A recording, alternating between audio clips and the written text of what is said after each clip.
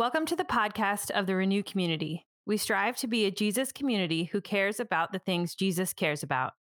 As we adapt in this season of pandemic, we are meeting in our house churches, in person and online, as a primary space for worship, formation, connection, and encouragement.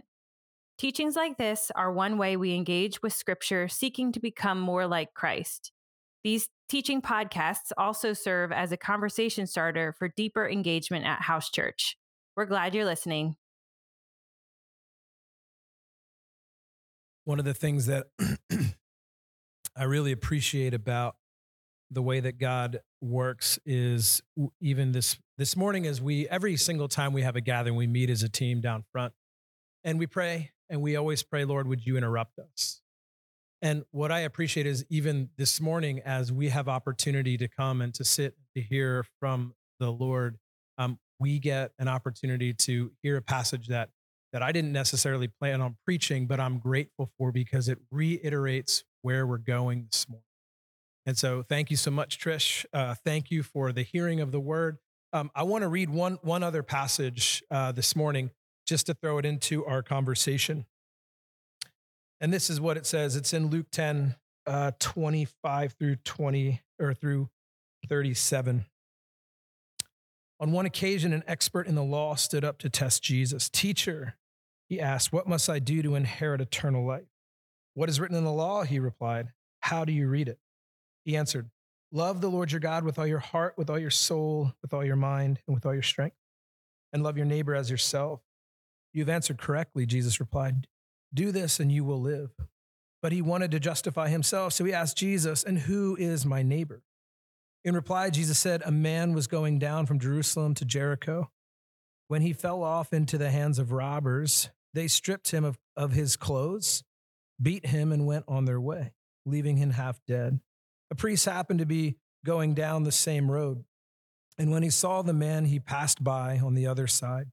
So too a Levite, when he came to the place and saw him, passed by on the other side. But a Samaritan, as he traveled, he came where the man was, and when he saw him, he took pity on him. He went to him and bandaged his wounds, pouring oil and wine. And then he put the man on his own donkey, took him to an inn, and took care of him. The next day, he took out 2 silver coins and gave them to the innkeeper. Look after him, he said. When I return, I will reimburse you for any extra expenses that you may have. Which of these 3 do you think was the neighbor to the man who fell on the hands of the robbers? The expert in the law replied, the one who had mercy on him. Jesus said, you go and do likewise. And so what I appreciate this morning is, first of all, good morning. It's really good to be with you all today. But what I appreciate is this morning we have a chance really, and what I love about the way these 2 passages, all 3 of these passages intertwine, is that God is calling his people to action. He's calling them to not just be hearers, but to be doers. And I think that is what the Spirit is going to be doing in our souls this morning as we have opportunity to respond to God together. And so a month ago, we talked about Renew being in a season of rebuilding. Thinking about rebuilding our faith, rebuilding our kingdom imagination, rebuilding our heart's rhythms, rebuilding our creativity, and our mission and witness to our neighbors, our coworkers, and friends.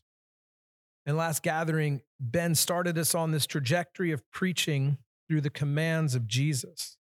And simply put, paying attention to Jesus and do what Jesus is asking us to do. And so we know in principle that this is a simple thing. When my kids were young, we had this saying that they could probably respond right now when I said, listen, when they were doing something we didn't want them to do, we would say, listen, and Kylie, Caleb, obey. Thank you. It's still working. But this principle is really simple in nature, but it's not necessarily easy. And as we look at the commands of Jesus, they seem to unearth deep places in our hearts. It messes with our desires and it exposes our sinful nature. But what we find in the commands is that there is grace upon grace upon grace for us, as Ben called us last week, to repent and believe. Repentance is not this scary thing, but it's this invitation from a loving God who continues to say, when you mess up, not if, when you mess up, when your desires are wonky, when your heart moves in a different direction, come back. And that is a beautiful, beautiful invitation. And so this is part of who we are as a community. As many of you have worked through men's discipleship group and women's discipleship group, the questions for discipleship are really simple. What are you hearing from God? And anybody, what are you going to do about it? And my hope is that these two questions become such a deep part of our language, our vocabulary, our community identity, that the questions that take place within our community when we show up on a Sunday, when we run into one another over dinner on an evening, or when we're just at the grocery store and we see somebody, it's, hey, how are you doing? What are you hearing from God? And what are you doing about it? I sense if we were a community that took those things seriously, as I'm watching a lot of us, as we hear stories about from this stage over the last month about people responding to God in these small and big ways, that if we can keep this kind of discipleship front and center, we're going to see the rebuilding of the kingdom of heaven here. And the beautiful thing is it's actually, we're not even rebuilding, we're just participating in the building up of it. But we sense that we long for God to rebuild parts of our own soul and heart. And so this morning, I want us to take a deeper dive into the command that follows a similar story that Ben read about and taught on a few weeks ago. And that's the great commandment. Love your neighbor, love God with all your heart, soul, mind, and strength, and love your neighbor as yourself. But Jesus throws a different command at the end of this, and he says, you go and do likewise. I've been teaching snowboarding for the last 2 years at Spring Mountain, super part-time, and it's been a joy. It's a lot of fun to watch. I love teaching adults. Kids are fun too, but they can be a lot of work. And adults are great because what happens with adults is we just want the head knowledge. I actually was lucky enough to teach Bennett Briggs a few weeks ago, and he was the first student that I've ever had in 2 years, which isn't a long time, but I've taught a lot of kids in 2 years, that literally got on the board, learned a few things, watched something, and was able to ride down from a ski lift in the first 45 minutes. I've never seen that before. It's just amazing. But one thing I've learned about people is kids have this beautiful sense of when they see it, they try it. And adults try to think it to death. And it's amazing because as I teach adults, it's, well, can you explain more about the technique? And I'm a nerd, so I love talking about technique. I love talking about theology. I love talking about all the things of God. I love talking about scripture. But sometimes, dang it, you just have to get out and do it. And I think that's what Jesus is saying in this story. As he's having this conversation with the teacher of the law, he's saying it's not just this head knowledge. So let me tell you a story, and let me flip it on its head at the end and say, now you go and do the same. And so as we can give students head knowledge like you wouldn't believe. But what I appreciate when I look at the way that kids embrace learning something new is they try and they fail and they try and they fail and they try and eventually they get it. And I think this is what Jesus is doing as he's teaching on neighboring. He doesn't say, now you know, and knowing is half the battle. But he says, you go and embody this. It's really significant for us. And I think it calls us to a space of repentance. And I think it also calls us to a space of belief or of action. And so let me just throw just a couple of things really fast. So I want to just give a little bit of history here. These conversations that we hear are conversations that are typically normal as we can understand between rabbis and teachers of the law and people. When they would gather around to talk, you would hear questions like, so how do I inherit eternal life, Rabbi? Let's test and see if you really know what you're talking about. And so this isn't the teacher of the law being a pain in the butt, but it's the teacher of the law actually engaging in rabbinic conversation, which is a beautiful thing. And so what I appreciate is this teacher of the law brings up two things. He brings up Deuteronomy 6:5, which is that passage, love the Lord your God with all your heart, mind, soul, and strength. And that's such a deep identity in the Israel culture, the culture of Israel, in the Jewish culture. This is the identifying phrase. We love God with everything we have. And then he even throws this Leviticus 19:18 verse, probably because he may have heard Jesus talking about it. And he says, love your neighbor as yourself. Now, an Israelite would have defined a neighbor as a fellow Israelite. So someone who thinks like me, dresses like me, walks like me, talks like me, that's my neighbor. And what it means to love God is to love my fellow Israelite. And this question of who is my neighbor that he asks is brilliant. And I don't know if he's asking this because he's snarky and a smart aleck, or if he's asking this because he genuinely wants to know, Jesus, how do you define neighbor?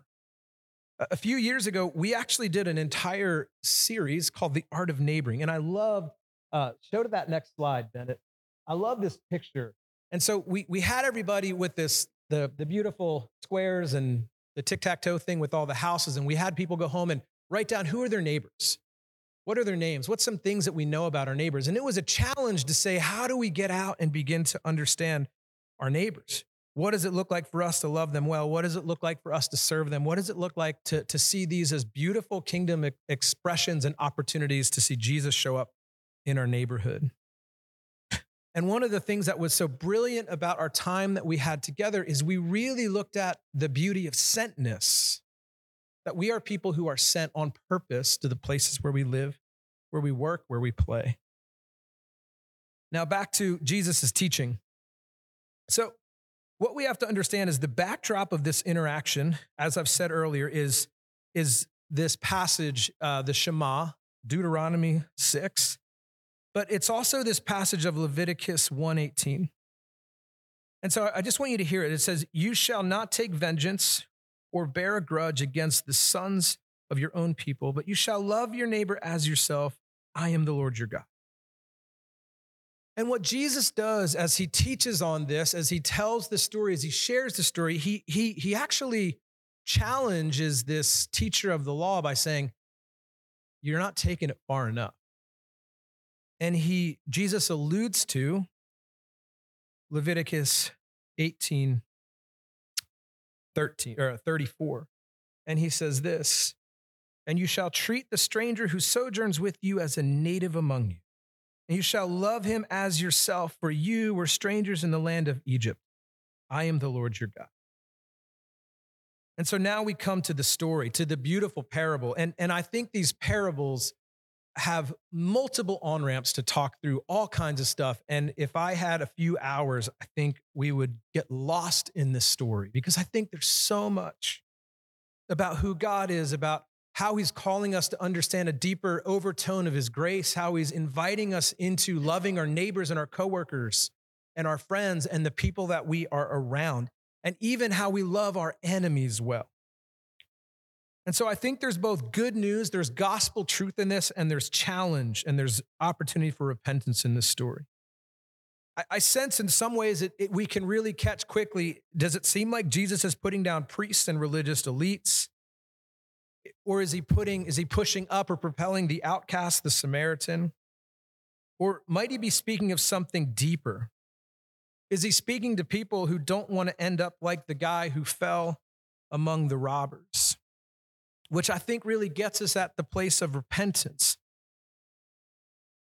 Maybe the priests, like some of us, are afraid of becoming unclean. But the funny thing in this story is that he's leaving the holy place of Jerusalem, where he has met with God, where he has pronounced forgiveness, where he has led worship, where he has poured out oil and seen forgiveness, reconciliation, and life restored. He has bound wounds and spent time in the worship of Yahweh. And his thinking might be something like, hey, maybe there's somebody else that's going to come along because I got to get home to the family. And we also understand that for priests, they didn't want to be around corpses because that meant they were unclean, and they had to enter into a protocol of becoming clean once again. And so he passes. Maybe the Levite doesn't want to get caught up in the trouble of the whole thing. And maybe no one's there to notice because she already served. She's exhausted. She doesn't have time for the woman whose heart might be focused on following all the rules or getting home to make dinner.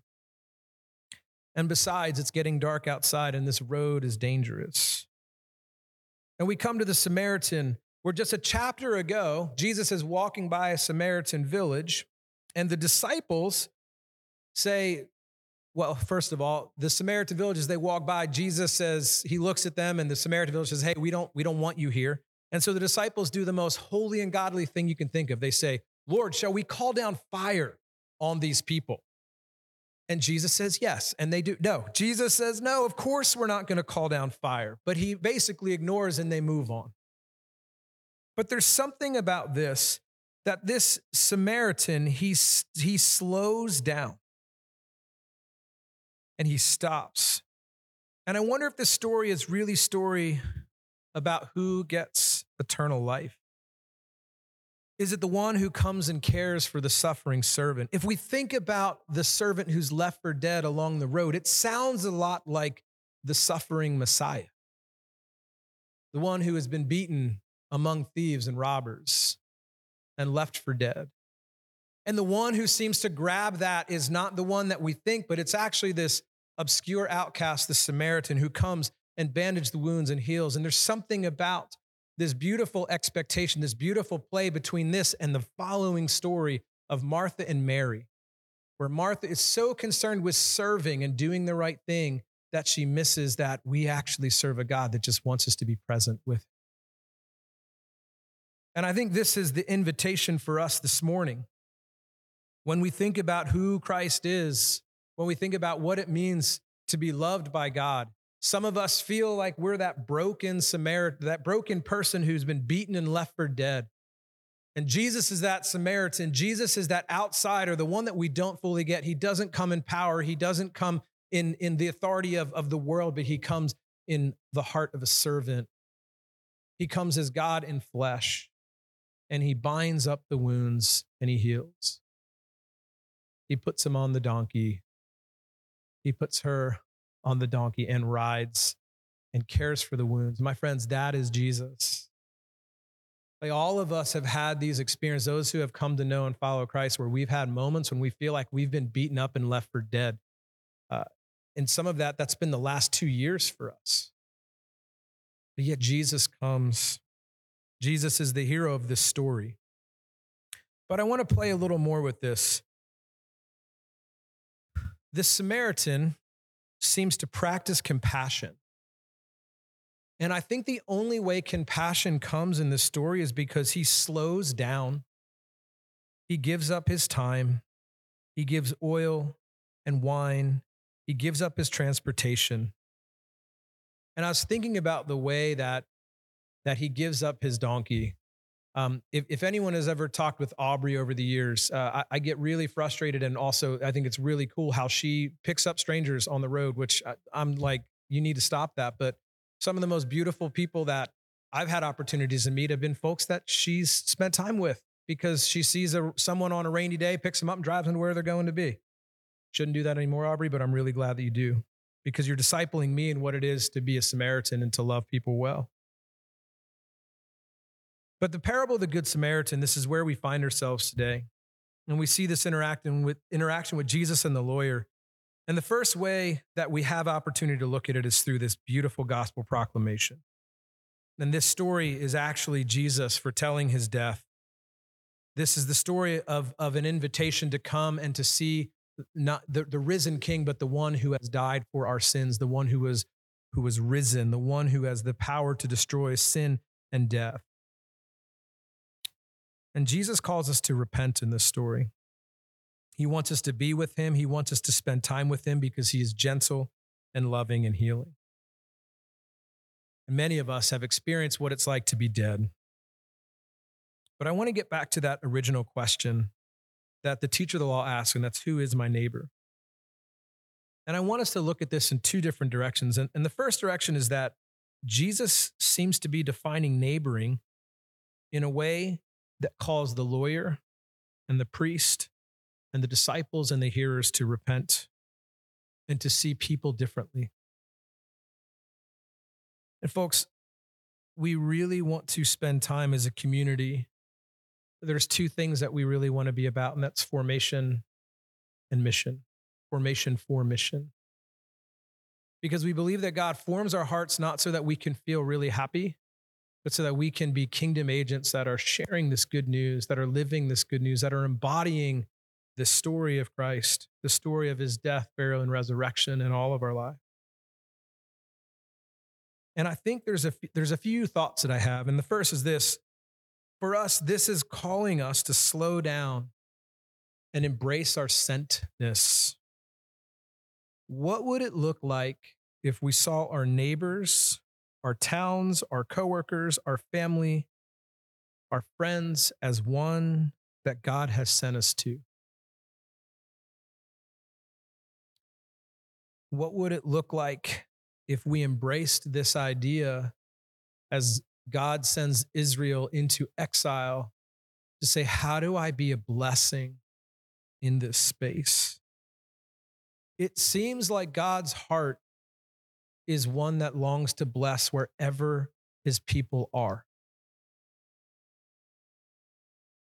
And I think that there are small ways and big ways that we can do it, but I want to begin with one of the smallest of ways, but I think it's actually the biggest. We start by listening. I ran into this quote by Doug Steele a few months ago, and it says this: to listen another soul into a condition of discovery may be almost the greatest service of any human being provides for another. One can listen someone into existence. Now, some of you may be like, man, that sounds really frou-frou-y and weird. And it is, sort of. But I think what I love about this is there's something that happens when we slow down and we recognize that part of being a sent people who are called to be healers in the world, we have to first learn how to listen.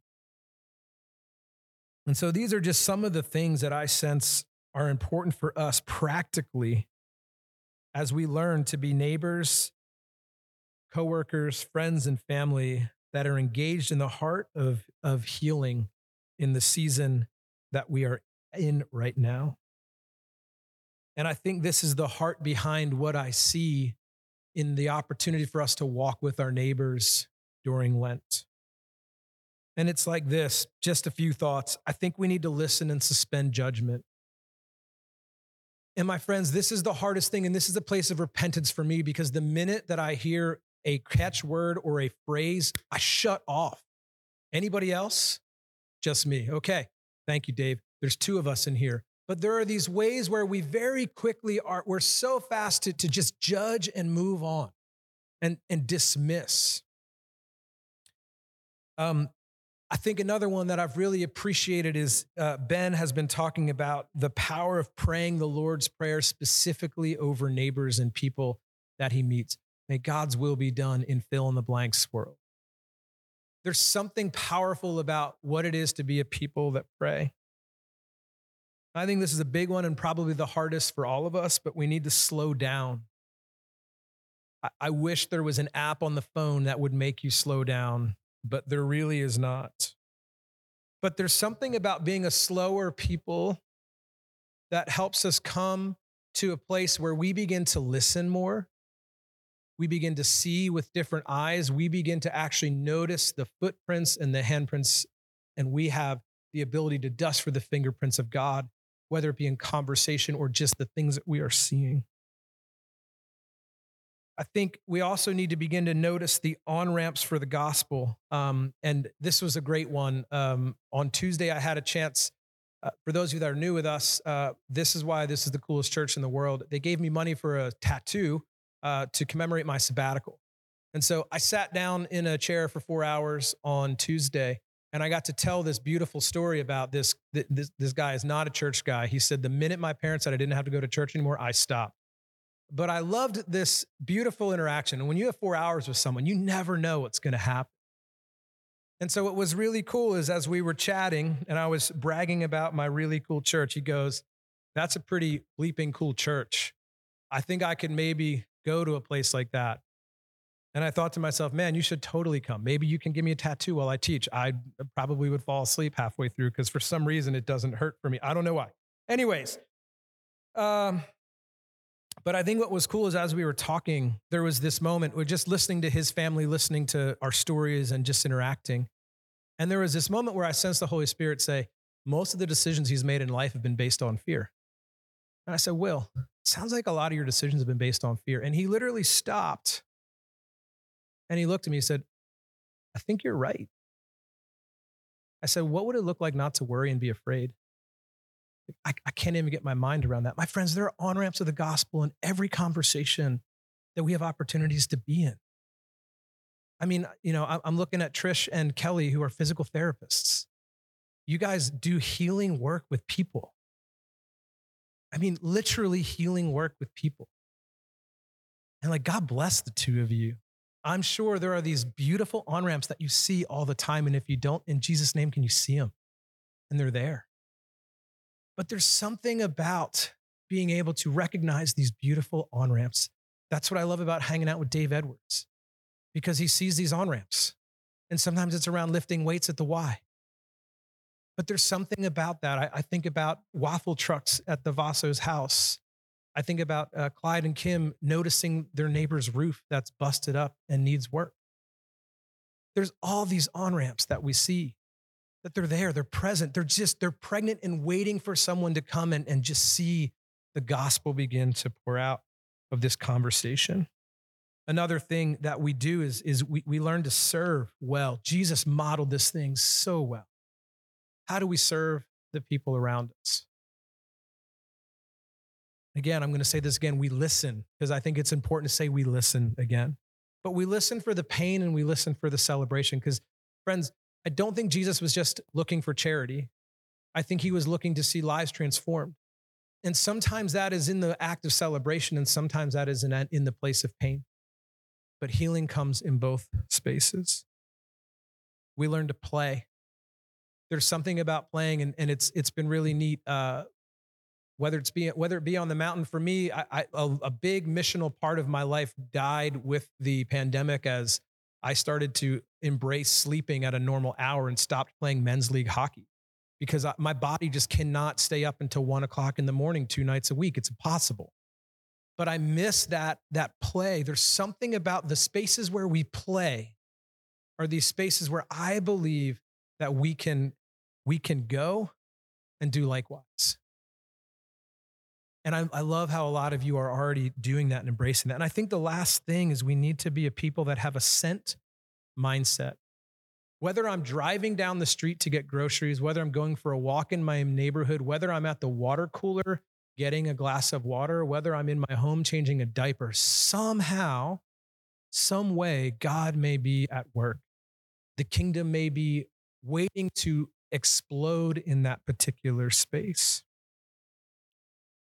And I think this is a really important thing. Sentness means to stay.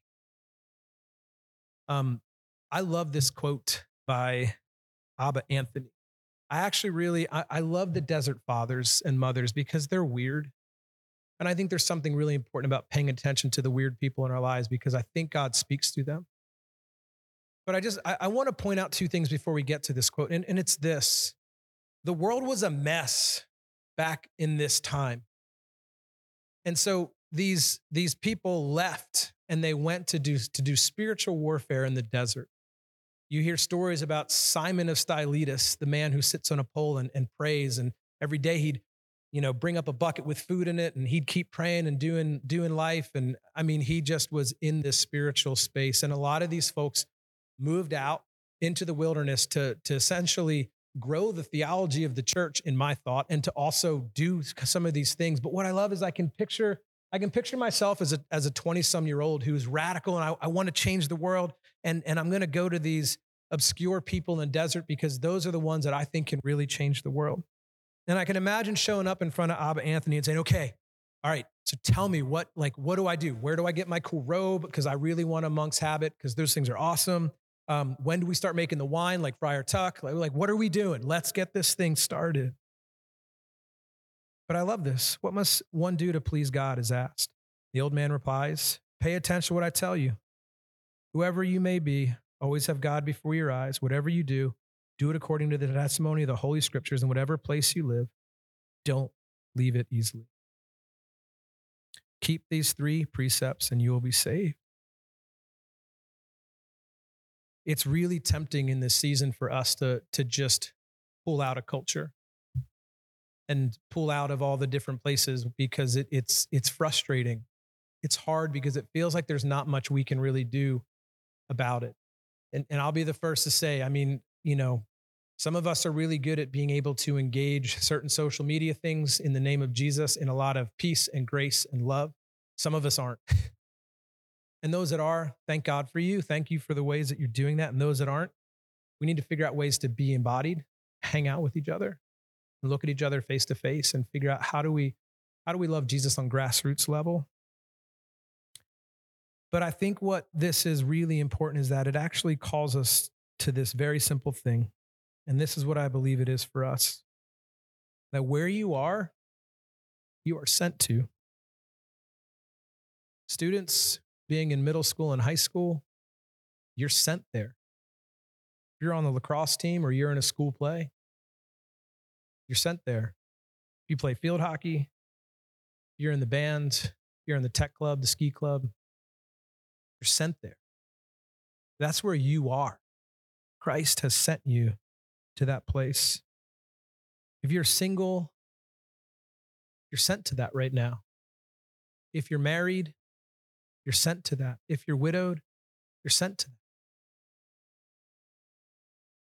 If you're foster caring right now, fostering, you are sent to that. Like Jesus has sent you to these places. And he says he's never going to leave us or forsake us, but he's going to be with us and in us in all of these places. And so, friends, where you live, you are sent to. Where your family is, you're sent there. Where your neighbors are, you're sent. You are sent to your neighborhood. The houses around you, that's your parish. John Wesley had this beautiful statement. He said, and I'm going to paraphrase it because I'm getting real excited, but the world is my parish. I love that Wesleyan quote. Well, where's my parish? Where are my people? It's the world. Yeah, it's wherever you are. And that's an important statement for us to wrestle with, to have convict us, to remind us that, hey, we're here. You're sent to your coworkers, even the ones that you don't like, even the ones that you flat out disagree with. And my gosh, as a protector, there's a few people that I've heard many of you talk about, some of your coworkers, that I want to come and wrestle and put in a headlock. But we're sent to these people. We're sent to where we are. And so, friends, this is what I know. Spring is right around the corner. And this is really, really simple, very super practical. How many of the folks here are involved in spring sports with your kids or your grandkids? Whether your kids are, just like raise your hand. Like if your kids are playing, you're coaching, you're doing something, keep them up. You're doing something. Just look around. Like throw those hands up. That's a lot of you, okay? Or you're on a sports team. What if God has sent you to be a missionary cleverly disguised as a parent at a baseball game? Guys, I can't think of a space where there's more time to sit. I mean, I've been to some of your baseball games. They are not fast-paced. They're beautiful, but these are opportunities that we have to begin to go and do likewise. What would it look like if we embraced the spring sports not as this thing that we're really bothered by because it ruins our schedule, but as this thing as an opportunity for us to begin to be missionaries, to begin to pray, to begin to listen, to begin to play, and to notice the movements and the overtones of grace, to pray for on-ramps of the gospel, and to think about these spaces not as my kid's team, but this is my church. This is the place that I'm sent to at the moment. And what if churches began to spring out of these baseball, lacrosse, whatever teams that we're involved and invested in? So if you're involved in a spring sport in any way, or you're a parent that's going to be watching or a grandparent that's going to be watching, can you stand up? I know it's uncomfortable. We don't want to do that. Just, and real fast, any coaches here? Are there any coaches in the room? Raise your hand. Okay. 1, 2, 3, a couple of us. We're going to pray for our coaches. And then I want to pray for all of the parents who are also just going to be there. And so can we pray for you guys real fast? And for those of you that just, if you could kind of reach your hand close to the people next to you, even put a hand on them, that would be awesome. I would appreciate that. Father, Son, Holy Spirit, these are missionaries cleverly disguised as coaches and parents and watchers and participants in their kids' spring sports. Jesus, would you remind them every single time they walk onto that field, when they get in the car, that they're being sent to that place, that the kingdom of God might show up in ways that we never imagined, and we'll have to have a 4-hour praise session just because we can't hear all the stories in one gathering of the way that Jesus is the way that you're showing up and changing lives and hearts. Lord, help us to have eyes like the Good Samaritan, to slow down. Help us to hear the stories in these conversations that we're having with other adults and other students and other kids, where you're at work and where we can maybe even ask a question and listen well and listen one of these beautiful ones, one of these ones made in your image, into the kingdom. Lord, it's hard to be sent. And sometimes our attitudes are going to stink. But Father, I pray that you would really quickly encourage us in those moments. So in the name of Jesus, we bless these parents and grandparents and folks who are going to be coming out to be present with their kids in these spaces. In your name we pray. Amen.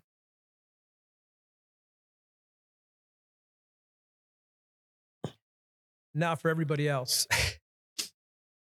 Wherever you are sent. And I just want to ask you to stand. So if you're someone who is sent, whether you're a teacher, it doesn't matter what you are, whether you're a stay-at-home mom, you're sent there right now.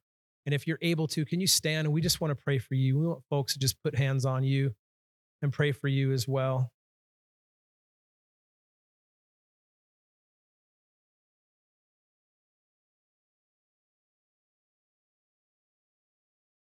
Father, Son, Holy Spirit, I bless these people in the name of Jesus.